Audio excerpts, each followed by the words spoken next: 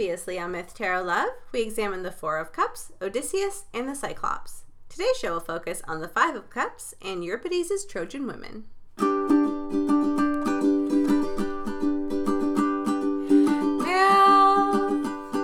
and Tarot, where do the ideas go? Let's talk about stories, cups, and symbols, and all of the above. Myth Tarot Love. Welcome to Myth Tarot Love, a show about ancient stories And New Age wisdom. I'm Biddy, your expert in classics. And I'm Rose, your resident tarot practitioner. Welcome back, everyone. Hello, everyone. So today's card is the Five of Cups. And it's probably the saddest card in the whole Cups suit that we're going to be talking about. And we thought that it was very appropriate that it should fall on the same week as Remembrance Day, which is November 11th.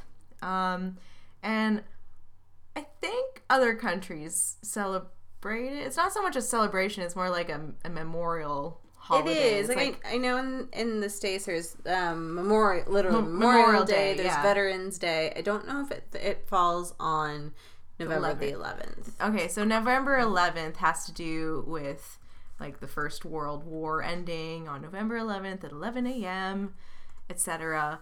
And it was, yeah. Sorry, it is Veterans Day. It is Veterans Day? Yeah. Okay, yeah. So they have the same holiday. It's not really a holiday. It's more just a day where you set aside time to look back and think about people who have given their lives for for you to live a good life in your country, right? So it's a day of gratitude, but also a day of remembering the intense grief and loss that there is when you lose so many human lives, right? Yeah. The way that I like to think about it too is that it's not only the veterans and those who fought in the wars that we're remembering, it's also the victims, the casualties of war, and the families of the loved ones too. Exactly. It affects yes, more for sure. than just... It's everyone. Yeah. It affects us all, right? So one of the things that happened to me this week is in Canada we wear poppies, right? And it's kind of this symbol to show our support for those who have suffered, in particular due to war. And I was asked by an American saying, "Hey, why is everyone wearing poppies right now?" And I was like, "What do you mean? You don't wear poppies?" Like it's just so ingrained in me. I was really shocked, and I said, "Oh, well, it has to do with that poem in Flanders Fields," and he had never heard of the poem before. So I thought it would be very appropriate if, as our announcement, we could do the poem in Flanders Fields, just in case anyone out there hasn't heard it. And it's very appropriate for this card, the Five of Cups. It's also very appropriate for the Ten of Swords, but the Ten of Swords isn't for a while, so let's do the in Flanders Fields, which is, if you're a Canadian, something that you hear probably, that you remember hearing every year in school. Yep. Probably had to perform it a few times. Yep. Or memorize it, in fact, a few times. Yeah. Or make collages too. about this poem. It's very, Yeah. very big poem here. All right, so here it is. In Flanders Fields, the poppies blow, between the crosses, row on row, that mark our place, and in the sky, the larks, still bravely singing, fly, scarce heard amid the guns below. We are the dead. Short days ago, we lived, felt dawn, saw sunset glow, loved and were loved, and now we lie in Flanders Field. Take up our quarrel with the foe, to you from failing hands we throw. The torch, be yours to hold it high. If ye break faith with us who die, we shall not sleep, though poppies grow in Flanders Field. Yeah, so that's the poem, and I've always felt it's such a strong image to have this idea of poppies growing on top of the dead bodies of those who have died in battle.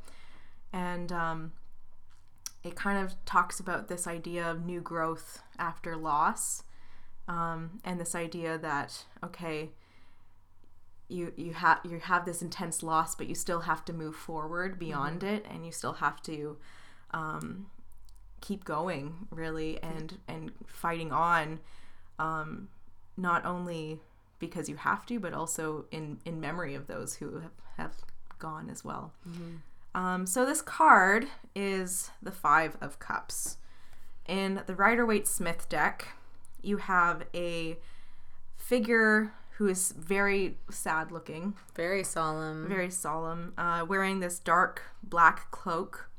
Head really like lowered, and shoulders look to be haunched. It looks like a grieving figure, honestly, who's standing straight towards the left. And he's turned away, and I think that also makes him look even more sad and more just... Yeah, that you can't see his face. Yeah. Right? There are 5 cups. 3 are in front of the figure, and those 3 have fallen. It also looks like there is red liquid among them. Oh, yeah. So it might be... I think that might be like a symbol of blood or like blood loss. It could also just be wine. Yep. Right? But there are 2 cups behind the figure as well, and those ones are still standing. And this is very significant in the 5 of Cups, because it's this idea that the figure is only able to face and is only able to see the cups that have fallen and not the ones that are still standing. And this talks about the idea that when you are in grief, you can only really see what is painful. You can only see what is hard. And it's kind of like this grief just consumes you completely, and you're not really able to see the parts that are left over. You're not able to see what's left behind, right? Yeah. This is definitely the card that's been warned to us in the 4 of Cups, and even a little bit warned in the 3 of Cups.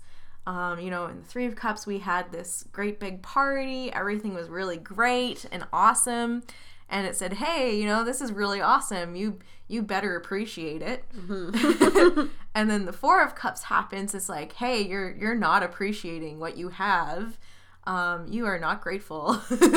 You should go on and get grateful. And then else you're gonna lose it. Or else. This one. And this one, yeah. This one's the or else. This is the, oh my gosh, you fool. You have done something awful. Well, not so much awful, but it's more like this idea that maybe you didn't look after what you did have, and as a result you've lost it, or perhaps you did something that you didn't realize was going to be have such negative consequences, and oh my gosh, it does, and now you can't take it back. Yeah. Right? This can also represent the loss of a relationship, right?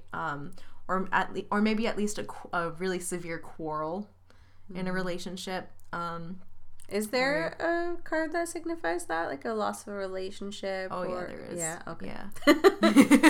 There is. It's not necessarily this one. This one can represent that. This one's more focused on regret. Okay. Right? So this is more focused on the idea of, oh my goodness, you did something, or you didn't look after something, and now it's gone. And all you can think of is what you have lost. And you are unable to see, and it's the grief is consuming you to a point where you're unable to see what you still have. So, in the tarot, it's very rare that you'll have a card that's all negative. And even the most negative cards can have this silver lining aspect to them. And with the 5 of Cups, this silver lining, if you will, is this idea that, hey, you haven't lost everything. Yeah. 2 out of 5 of your cups are still standing, and you can still look after those. So this is kind of telling you a way of, already within the card, it's giving you this hint of how do you overcome this grand loss, and the sense of disappointment. And it's by recognizing what you do have left over and looking after it. Yeah. So normally I get this card for people in readings as like a future event card, or it might be like it can be an obstacle for sure, because it talks about like all-consuming grief. Yeah. It can be a lot of things. It can definitely represent a person, or it can represent like the past that's brought you here, is this idea of like grieving in your past that brings you towards your current position. Or perhaps like a grand regret can be a fear that someone has, so something that someone's trying to avoid. So in a reading, this can be a very powerful card to receive, because especially if it's in your future. Yeah. If it's in your future, it's a big warning. Yeah. Right? It's saying like if you keep going on this path, then that's what's going to happen. Yeah, you're going to have some disappointments ahead for you. For sure. Yeah, but if it's like, if this is a fear that a person's trying to avoid, then it kind of gives that color to all of your other cards, saying, like, it'll give you that perspective of like, hey, you are really afraid of losing something, of being disappointed. But what you need to be focusing on is what you have instead of what you can lose, right?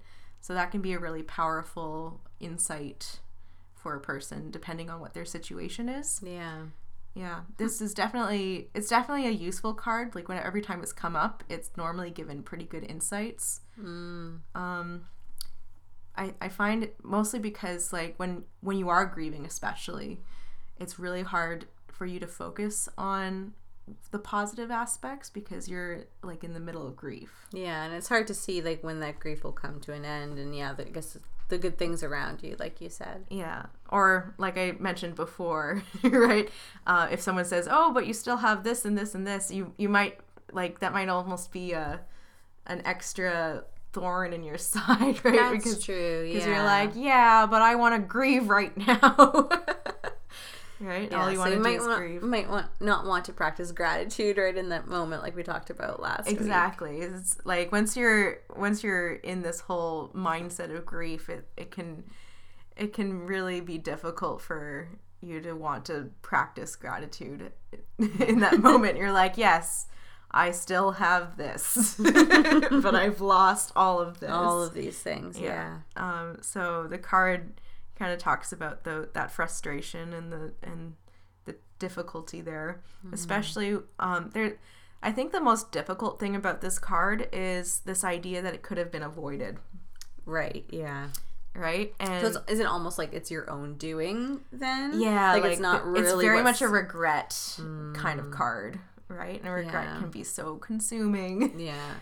Because some things, or sometimes like situations can occur that result in something bad, but this is more like you did this to yourself. You did this to yourself, and the figure on the card is like, the way they're grieving, it's almost like shame, right? It's almost like there's a shame involved with it, which can make it even worse to try and overcome, because like when you're feeling ashamed, it's almost like you want, you need, it's almost like you feel like you have to punish yourself. Right?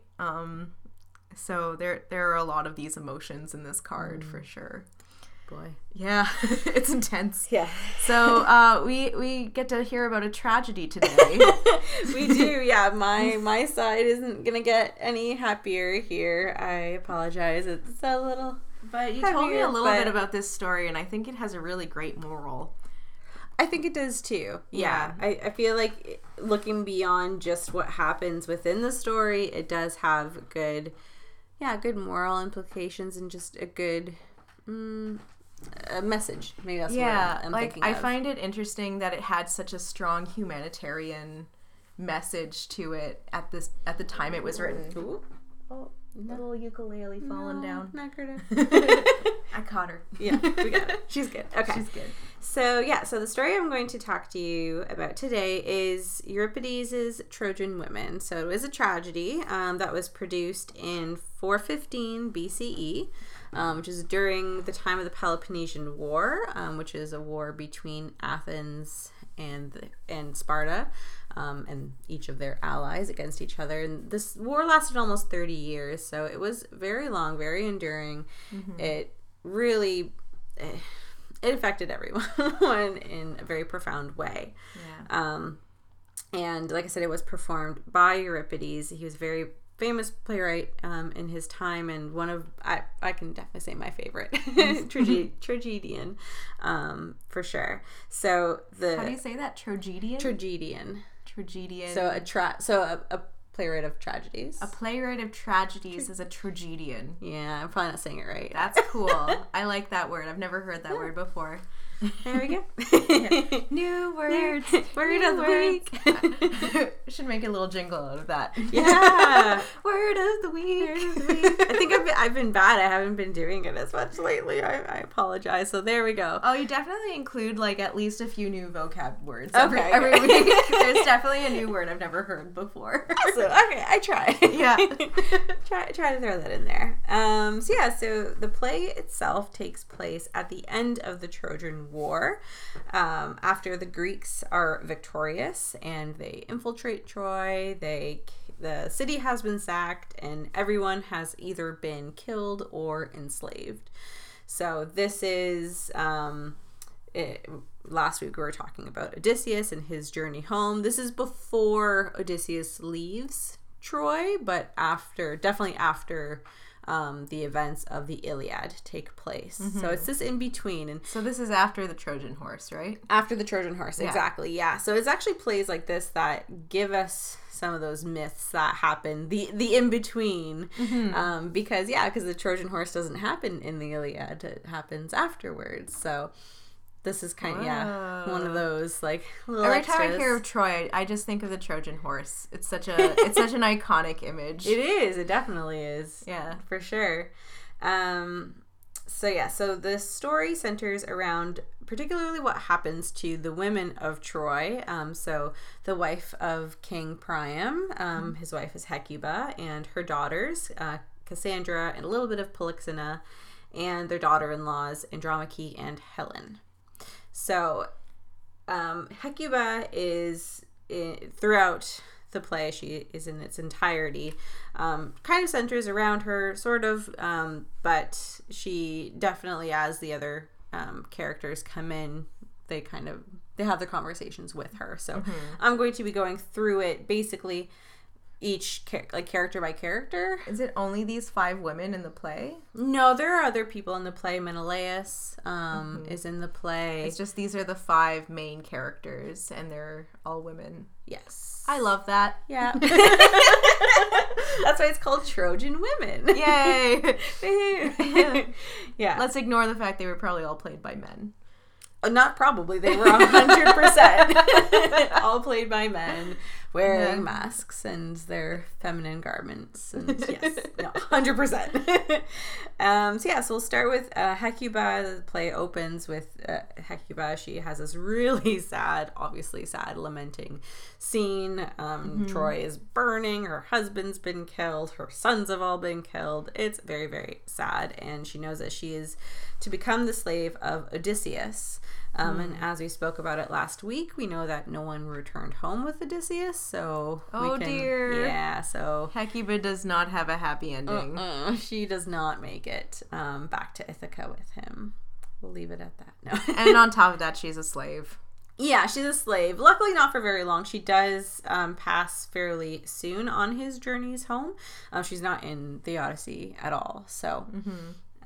She doesn't have to suffer for much too longer, which is probably a good thing because of everything, again, that she knows that her daughters and everyone else have to endure. So after Hecuba has her speech, Cassandra, her daughter, comes on stage and she is found out and is telling Hecuba that she is going to be the slave and concubine of Agamemnon, who is the the Greek, I don't want to call him king, leader. I'll say leader of the Greeks. Okay. Menelaus' brother. And I'm sure we're going to get more into that story later because that's its own trilogy. Its whole own thing. That's its whole own bag of worms. Agamemnon's return home, but... I like his name. Agamemnon. Agamemnon. Agamemnon. It's pretty solid name. I guess. Solid name. Let's ignore the fact that he's making this woman miserable. Yeah. Well, yeah, he is. The issue with Cassandra, which I touched on earlier when we were talking about it, she has a gift of prophecy. However, she has the curse that no one understands her or believes her. Oh, dear. Yes. That sucks. Yeah. So she's always right, but no one believes her. Yes. Oh. Yeah. I feel her pain all the time. Like, but I'm right. Yeah, so basically she's this very beautiful Trojan princess, gets the eye of a god, Apollo, but she denies him, and he didn't like that very much. So he gave her, because he's the god of prophecy, so he gave her the ability to prophesy, but that no one will believe her. So she knows as she's leaving what's going to happen, that she's going to be the downfall of Agamemnon and his whole house. But he doesn't believe her. But he doesn't believe her. No one believes her. Even when the Trojan horse came, or they left, the Greeks left the Trojan horse, everyone's like, oh, let's bring it in. She's like, no, like, don't do it. And they did it anyway. No one believes her. No one believes her. Yeah. So, poor girl. Sucks. Yeah. But she is happy about it.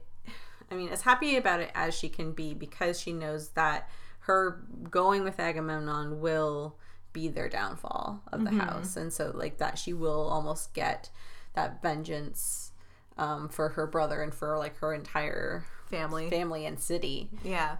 She'll be able to do that. Okay. Still, I mean, she dies, like, basically as soon as they get there.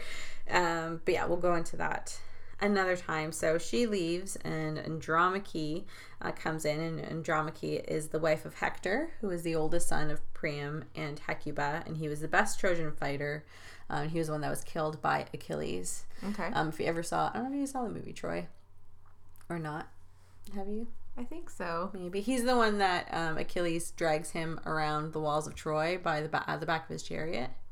Oh. Yeah, it's very sad. Yeah. It's not a good one. But yeah, so that's her husband. And when she arrives, she informs Hecuba that her youngest daughter, Polyxena, was just sacrificed at the tomb of Achilles. Oh, no. And that Andromache is to become the concubine of Achilles' son, Neoptolemus. Because at this point, Achilles has passed. So she's going to be his slave. And I don't know, the scene in particular is sad, I find, because it is also where Andromache learns that her son Astyanax is going to be killed by the Greeks, because the leaders fear that, if he's going to grow up, he'll grow up hating the Greeks and want to seek vengeance for obviously everything that they did. Yeah, so they want to kill him while he's young. Exactly. Wow. Yeah. This is heavy stuff. Sorry. This is a pretty heavy play. No, it is what it is. It's the Five of Cups. It's the Five of Cups. It's the Five of Cups. It's pretty sad. It is. And this too, like with Andromache, there's this beautiful scene in the Iliad between her and Hector where they're talking and they're happy and they're holding their son, and it's like this image of a happy family, and now that's just gone.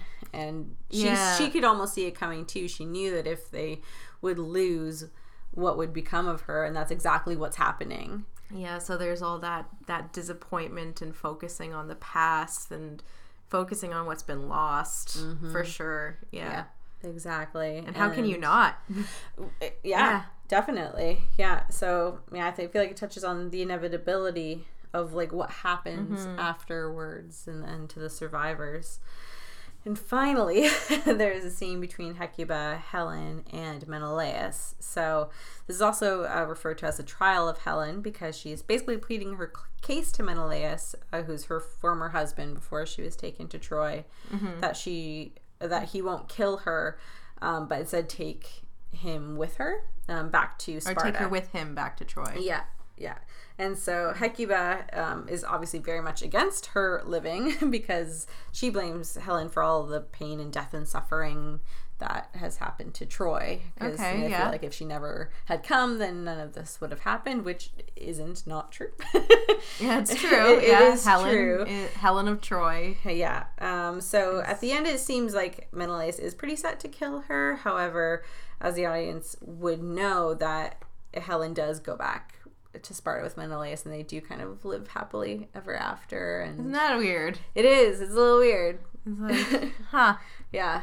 So, yeah, definitely a tragedy, this play, and it's pretty sad throughout, but it's also, again, it's a reminder that war is bloody and gruesome and awful, but it's not only for the soldiers that are in it, but it's for everyone, the auxiliary victims as well, the wives and the children. Everyone who's affected by the bloodshed, essentially. Yeah. Mm-hmm.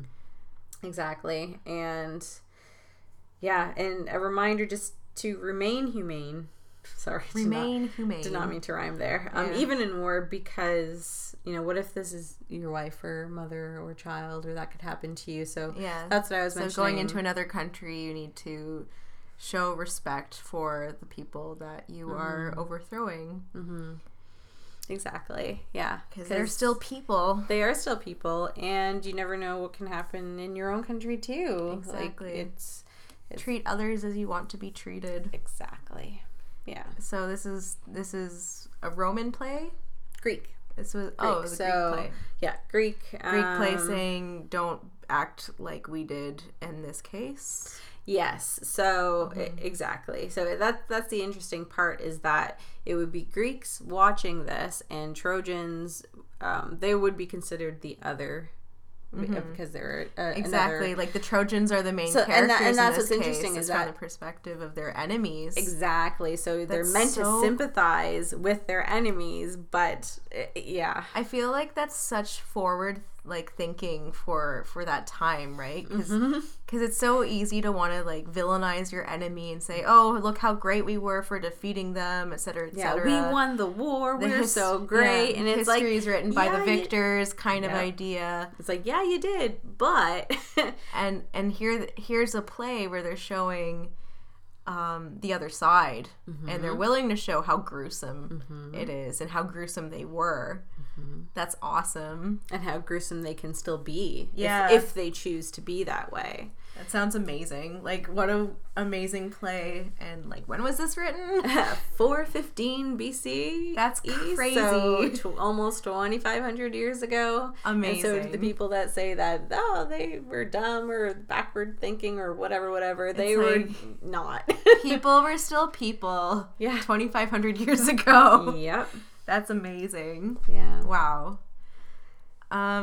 Yeah. So that is a very good example of the tragedy that can be overwhelming in the Five of Cups, for sure.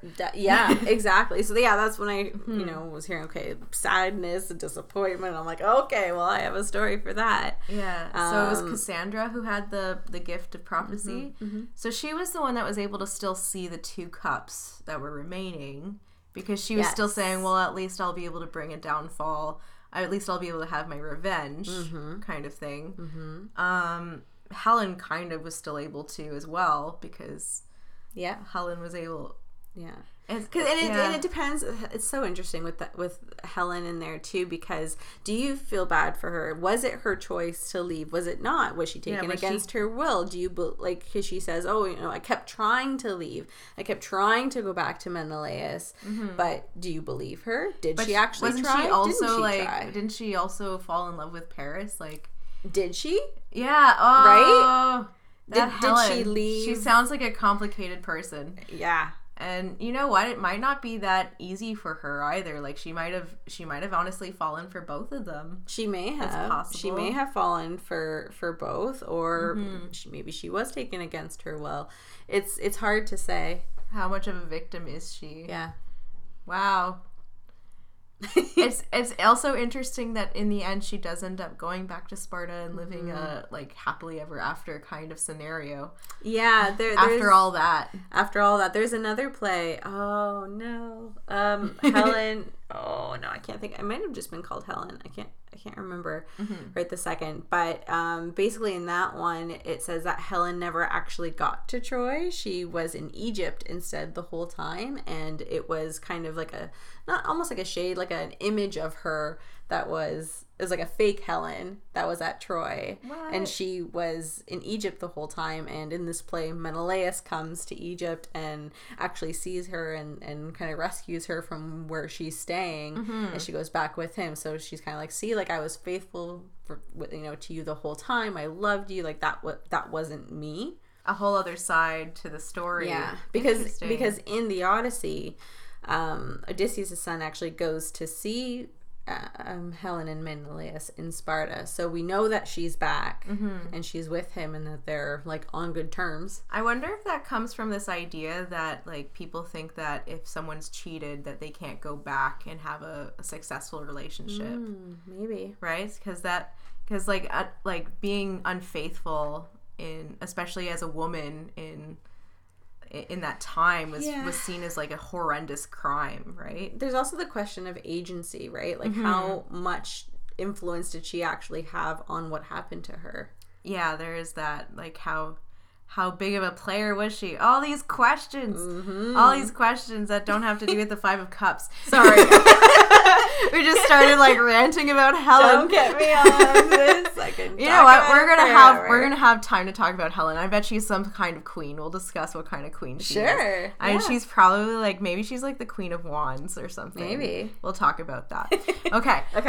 So that brings us to the end of this particular card. Fear not. This is as low as the Cups gets. The Cups is very much a story that tells a romance, and there is very much a happily ever after. So we'll talk about that as well. Yes, we'll get happier. Yes. So the Cups. This is the low point of our romance, if you will. Like in a rom-com, you always have that initial spark, which was our Ace of Cups, and then good times, and it's our the commitment, and the good times are 2 and 3 of Cups, and the 4 of Cups is people start taking things for granted, and the 5 of Cups is some sort of misunderstanding, and oh no, how do you get out of this one, right? The hero is grieving. Cue the montage of sadness. Exactly. the ice cream and and sad music plays. So after this, we're going to be looking at the 6 of Cups. Yes, the 6 of Cups and a view on classics in our modern world. Exactly, because 6 of Cups is all about them nostalgia times. Yep. But also, we had this really awesome conversation about it, and I'm excited to share it with you guys as well. All right. So that brings us to the end of our episode. Yes, thank you everyone, as always, so much for listening today and in the future. If you'd like to support the show, the easiest way to do so is to tell a friend and spread the word. Otherwise, you can also leave us a review on iTunes, possibly Google Play, not really sure. But this also helps more people find the show, and it is very quick and easy to do. That's right. So next week, 6 of Cups. May everyone have a very solemn and memorable Remembrance Day or Veterans Day for our American neighbors. All right. Is that it? No, wait. Right. We have our parting words for today, and it does come from the American Tarot Association. It has to do with the 5 of Cups, and we thought it was a very good parting words for you all. Never let your tears stop you from seeing what is left over. Myth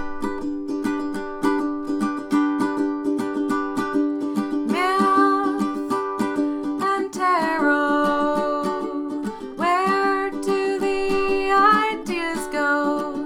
Let's talk about stories, cups, and symbols,